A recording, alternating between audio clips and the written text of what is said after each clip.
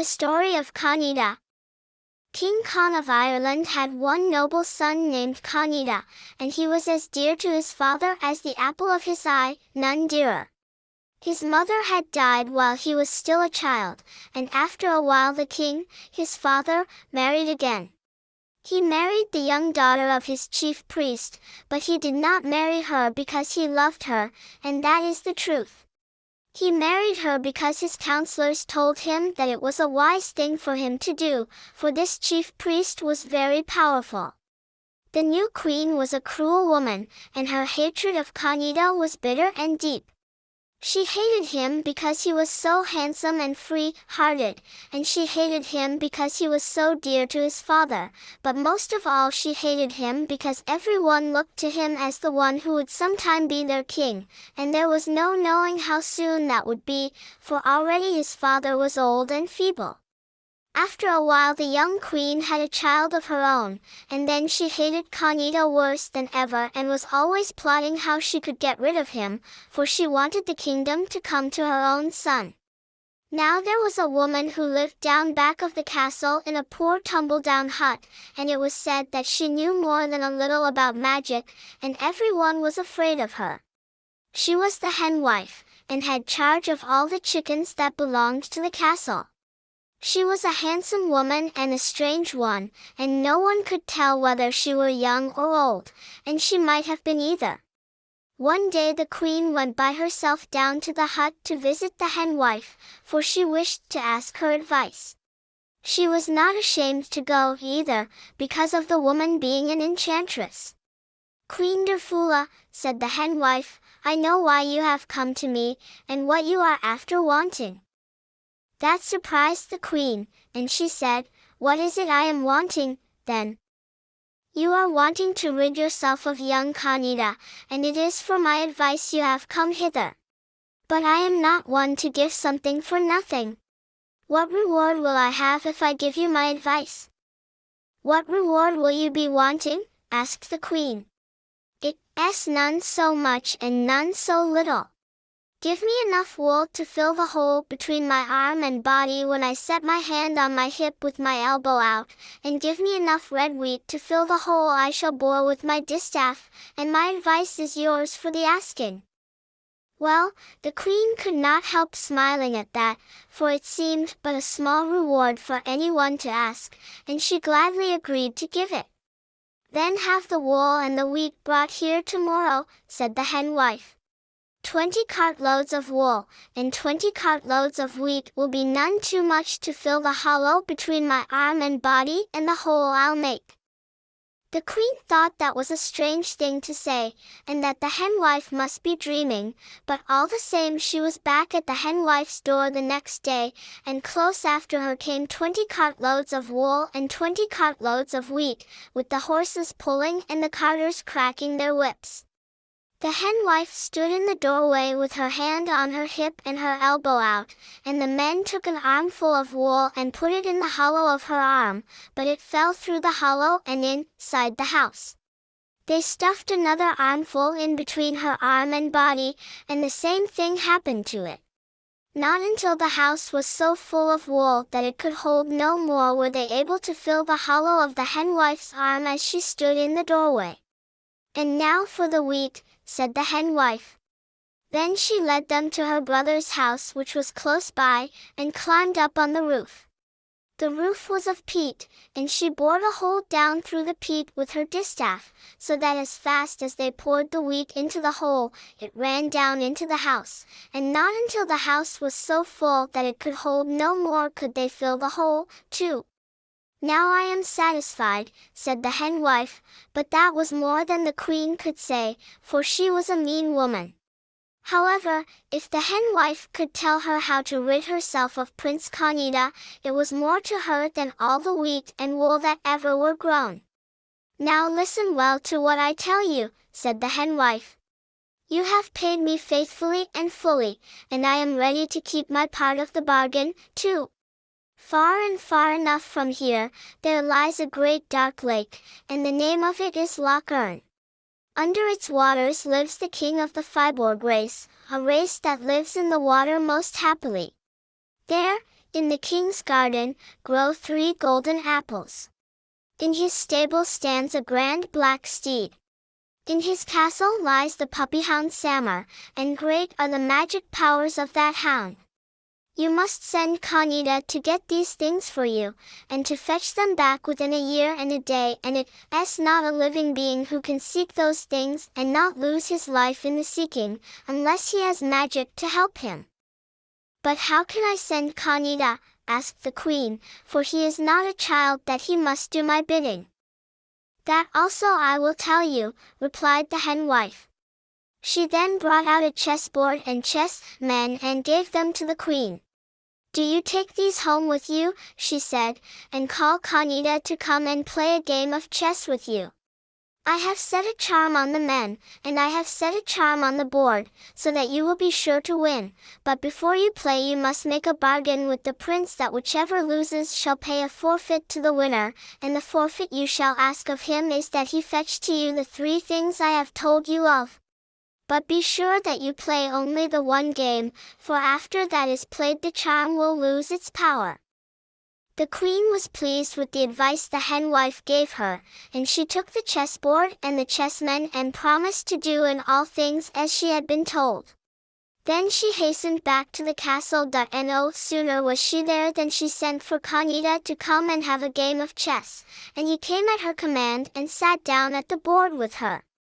It is not for nothing we will play together this day, said the queen, but whichever loses shall pay a forfeit to the other, and the forfeit shall be whatever the winner chooses to demand. To this Conn-Eda agreed. He had it in his head that the queen was planning some trick against him, but he did not fear her, for he made sure he could beat her at the game. So they sat down to play, and Conn-Eda was a good player, and the queen was a poor one, but it seemed as though there were a mist before the prince's eyes, and when he thought he had made one play he found he had made another, and presently he saw he had lost the game, and the queen was the winner. Then she laughed aloud and pushed the board from her. The game is mine, Conn-Eda, she cried, and it is for you to pay the forfeit. Whatever I ask for, that shall you pay, no matter what be the cost. When the prince heard that, his heart was troubled within him, and he said to her, What is that forfeit that you will demand of me? This is the forfeit, the queen replied. Within a year and a day you shall bring to me 3 golden apples, and a grand black steed, and the magic puppy hound Samar, and they all belong to the king of the Fiborg people. He lives at the bottom of Loch Erne, but where that is I know not, and you must find it for yourself. When the prince Conn-Eda heard that, he knew the queen had indeed tricked him, and the forfeit he was like to pay was that of his life. But he dissembled and hid his fear, and said, The forfeit I will pay, if it be in mortal power to do so. And now we will play another game, and again it shall be for a forfeit, with the loser to pay it. The queen was so full of triumph that she forgot the warning of the hen wife and willingly agreed to play once more with Conn-Eda. But now the magic had gone out of the board, and this time the prince was the winner. When the queen found she had lost, her face grew pale, and her heart sank down within her. You have won, Conn-Eda, said she. And what is the forfeit I must pay to you? The forfeit is this, said Conn-Eda. For the year and the day that I am away, you must sit at the top of the highest tower of the castle and eat nothing but as much red wheat as you can pick up with the point of your bodkin. That was a hard fate for the queen, but after all, it would be only for a year and a day, and at the end of that time she would be free again and rid of Prince Conn-Eda forever, so the bargain was not so hard as it seemed at first hearing. So the queen went up and took her place in the high tower, and the prince mounted his horse and rode out into the world in search of the golden apples, the grand black steed, and the magic puppy hound Samar. But first Conn-Eda went to a wise man he knew, who was a friend of his.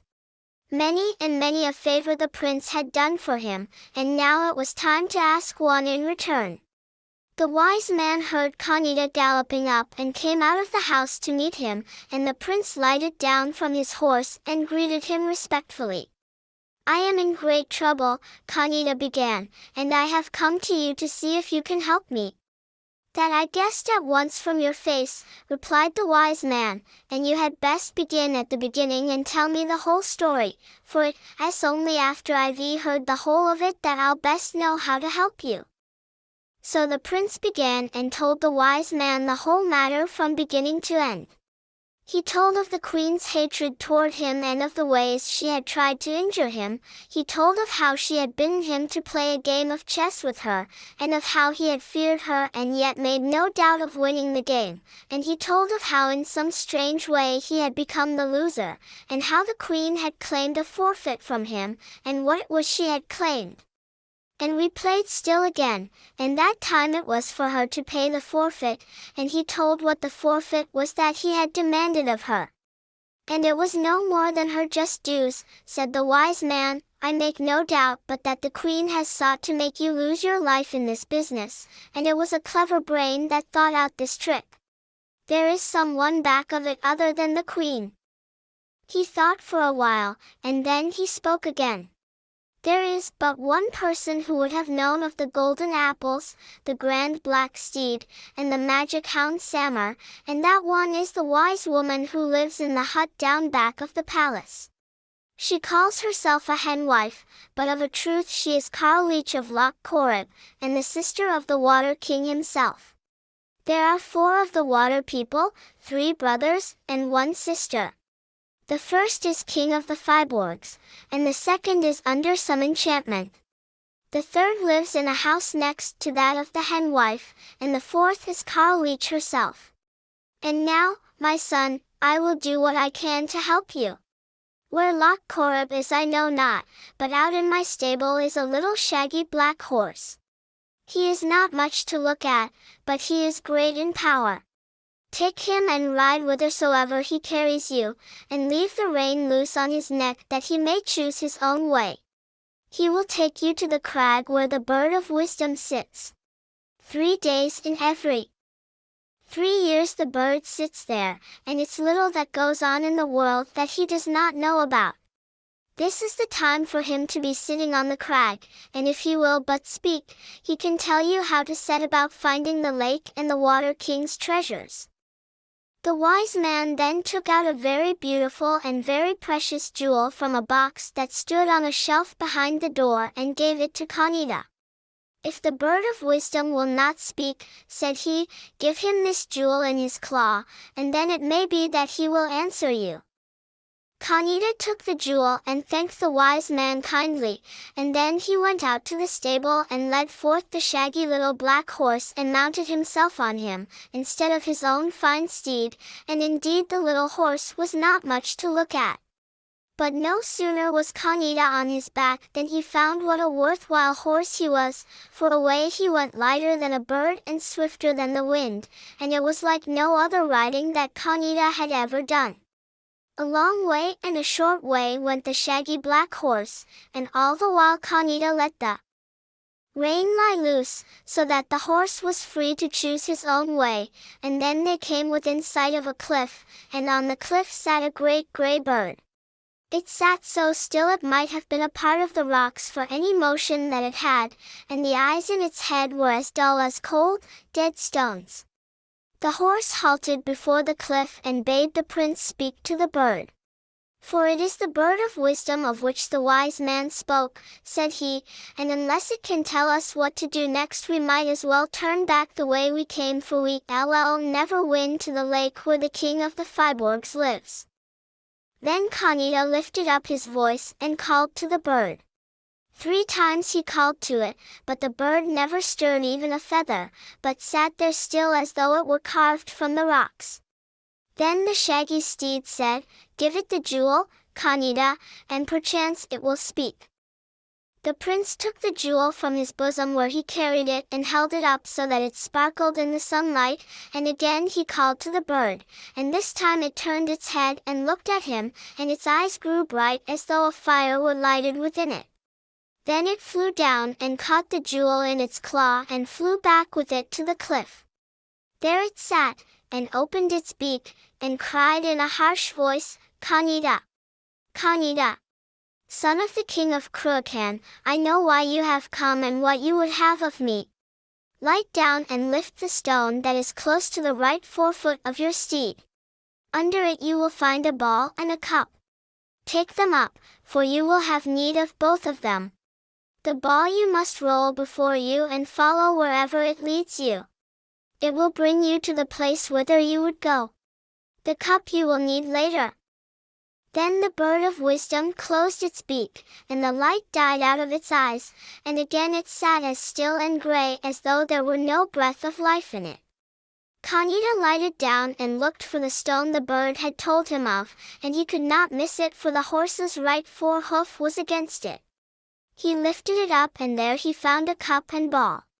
The cup he placed in the bosom of his shirt, but the ball he threw before him, according to the bird's bidding, and on it rolled, up hill and down dale, over bog and through briars, with Conn-Eda on the shaggy steed following hard after it. After a while it led them to the edge of a lake so dark and deep you might have thought there was no bottom to it, and into this lake the ball bounded and so was lost to sight. The prince was in despair. "Now what are we to do?" cried he. "If we follow the ball, we are like to be drowned in the deep waters of the loch, and if we do not follow it, we will never win to the palace of the Water King." But the shaggy steed bade him take heart. "We must indeed still follow the ball," said he, "but even so it is possible no harm may come to us. And now sit tight, my master." With that the horse plunged into the loch, and down through the still cold waters. Conn-Eda sat close, as the steed bade him, and presently they came through the water and out into a land of pleasant meadows and flowing streams. The lake was above them like a sky, with the sun shining down through it, and not a hair of either of them was wet, and the ball was lying there at their feet. "Now Conn-Eda, light down," said the steed, "and reach your hand first into one of my ears and then into the other. In the one you will find a small wicker basket, and in the other a flask of heal-all water. We will need them both, for now we are drawing near to the dangerous part of the adventure." The prince did as he was told and put his hand into the horse's ears, first into one and then into the other. In the one he found the wicker basket, and in the other the flask of water. Then he mounted again and off he rode, and the ball that had been lying still all this time rolled before them to show the way, and they followed close after it. After a bit they came to the end of the meadow, and there was a great stretch of water with a causeway leading across it, and along the causeway rolled the ball. But Conn-Eda drew rein, and no wonder, for the causeway was guarded by 3 great fiery serpents. They lay there stretched across it, and the smoke rose up from their breathing in 3 great columns, and as the prince looked at them, his heart melted within him like wax, for they were a fearful sight. But the shaggy steed bade him take heart. "It's the truth, Conn-Eda, that we must pass those fiery serpents," he said. "Backward we cannot go, so forward we must. Now open the basket, and you will find in it 3 pieces of meat. As I leap over the serpents you must throw 1 piece into the mouth of each of them. If you do this, we may pass safely over them, and pray that your aim be good, for if you miss the mouth of any of them, it will be death both for you and me." So Conn-Eda opened the lid of the basket and found the pieces of meat and took them out, and the steed set out along the causeway, straight toward where the monsters lay. The serpents reared up and opened their fiery jaws.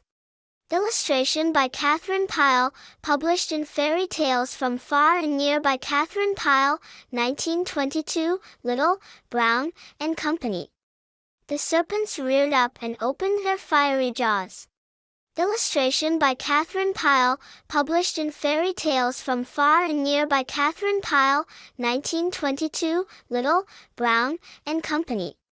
As horse and rider came near them, the serpents reared up and opened their fiery jaws, and made at Conn-Eda and his steed as though to devour them. But the prince was ready, and as the steed leaped over them, Conn-Eda threw a piece of meat into each of the flaming mouths. Not one of them did he miss. At once the serpents were satisfied, and their heads sank down, and they lay as though asleep. But the steed alighted on the causeway far beyond them, and Conn-Eda's hands held lightly to the reins. "Conn-Eda, are you still astride of me?" "I am," answered the prince, "and none the worse for the danger we passed over." "Now it comes to me that you are a noble and heroic prince," said the steed, "and I have high hopes that we may win through all our adventures with great reward to both of us at the end of them." Then on they went, and on they went until they came to a flaming mountain, and the heat of it was very great. "Are you sitting firm on my back?" asked the shaggy black horse. "I am sitting firm," replied the prince. "Then stir not. Look neither to the right nor left, nor up nor down, for I am going to leap over the mountain, and if my leap is broken by so much as a hairbreadth, we will both fall into the flames, and that will be the end of us." When Conn-Eda heard this, fear seemed to clutch at the very heart of him, but he settled himself in the saddle, and when the horse leaped, he kept in mind what had been said to him, and looked neither to the right hand nor the left, nor up nor down, nor stirred so much as a hair-breadth in his seat. The good steed carried him over, but they were not so high above the mountain but what the flames came up and licked Conn-Eda's feet and his clothing. "Are you still alive, Conn-Eda?" asked the steed, when they alighted upon the other side of it. "I am just alive, and no more," replied Conn-Eda, "for I am greatly scorched." "That is both well and ill," said the horse. "Well that you are still alive, and ill that you are so sore burned.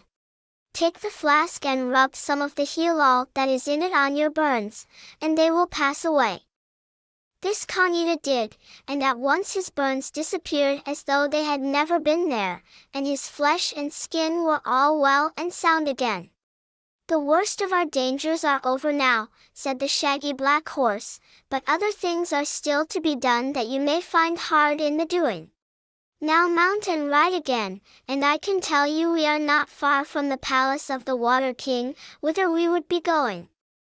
Conn-Eda mounted again, and on they rode and fast they went, and then they came within sight of a castle, with shining domes and turrets, and great golden gateways. Here the shaggy steed bade the prince again light down. "Now, Conn-Eda, listen well and answer truly," said the steed, "for on what happens next hangs both your fate and my own. So now tell me of a truth, have I served you well?" "None could have served better," replied the prince.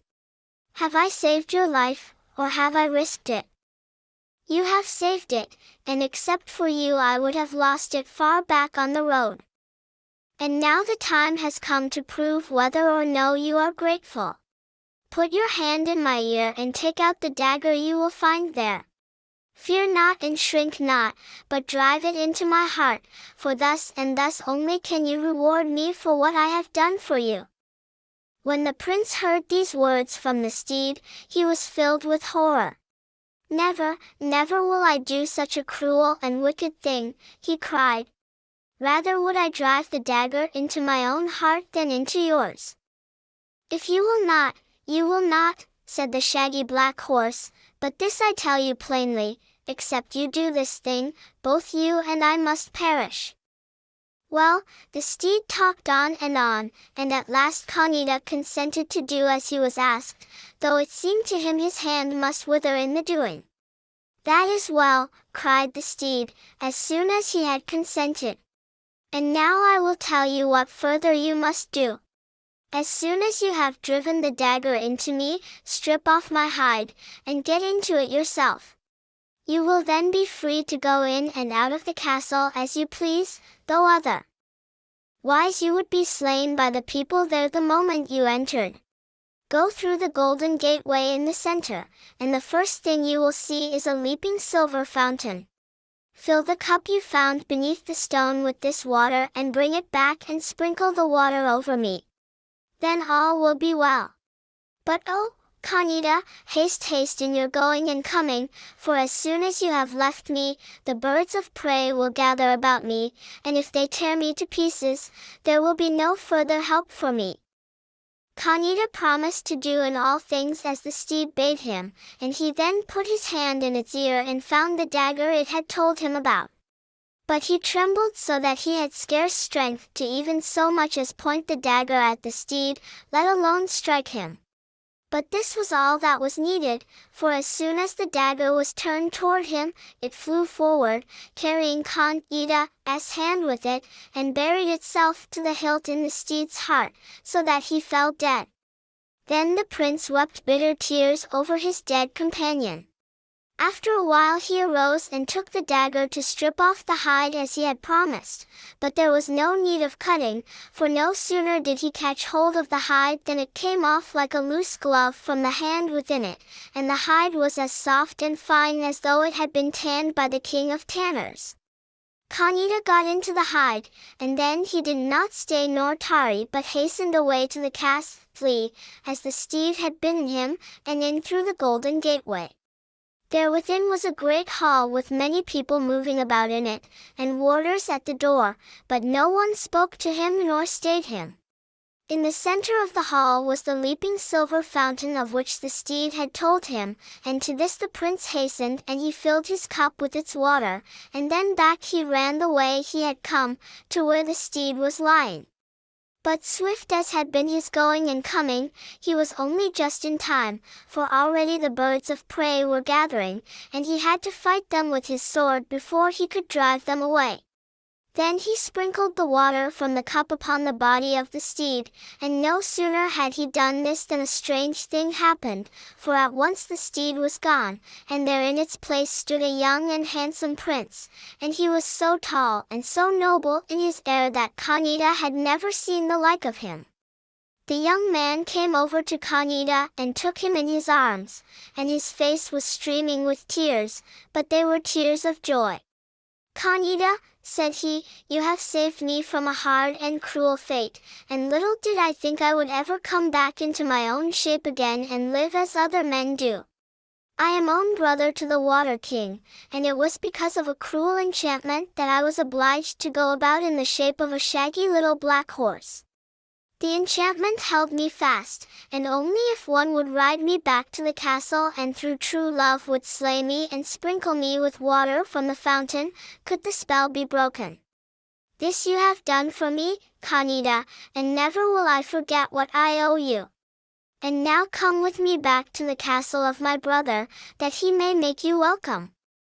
So Conn-Eda and his companion went back to the castle, and there the joy was so great that the king gave Conn-Eda the treasures the queen had requested.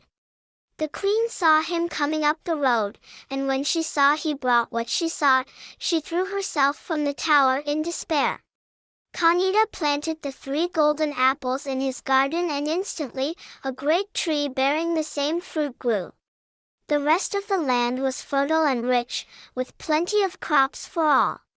And so Conn-Eda ruled for many years with his people blessed with a rich abundance during his reign. So great a ruler was he that the province of Conn-Eda, or Conn-Eda, was named for him.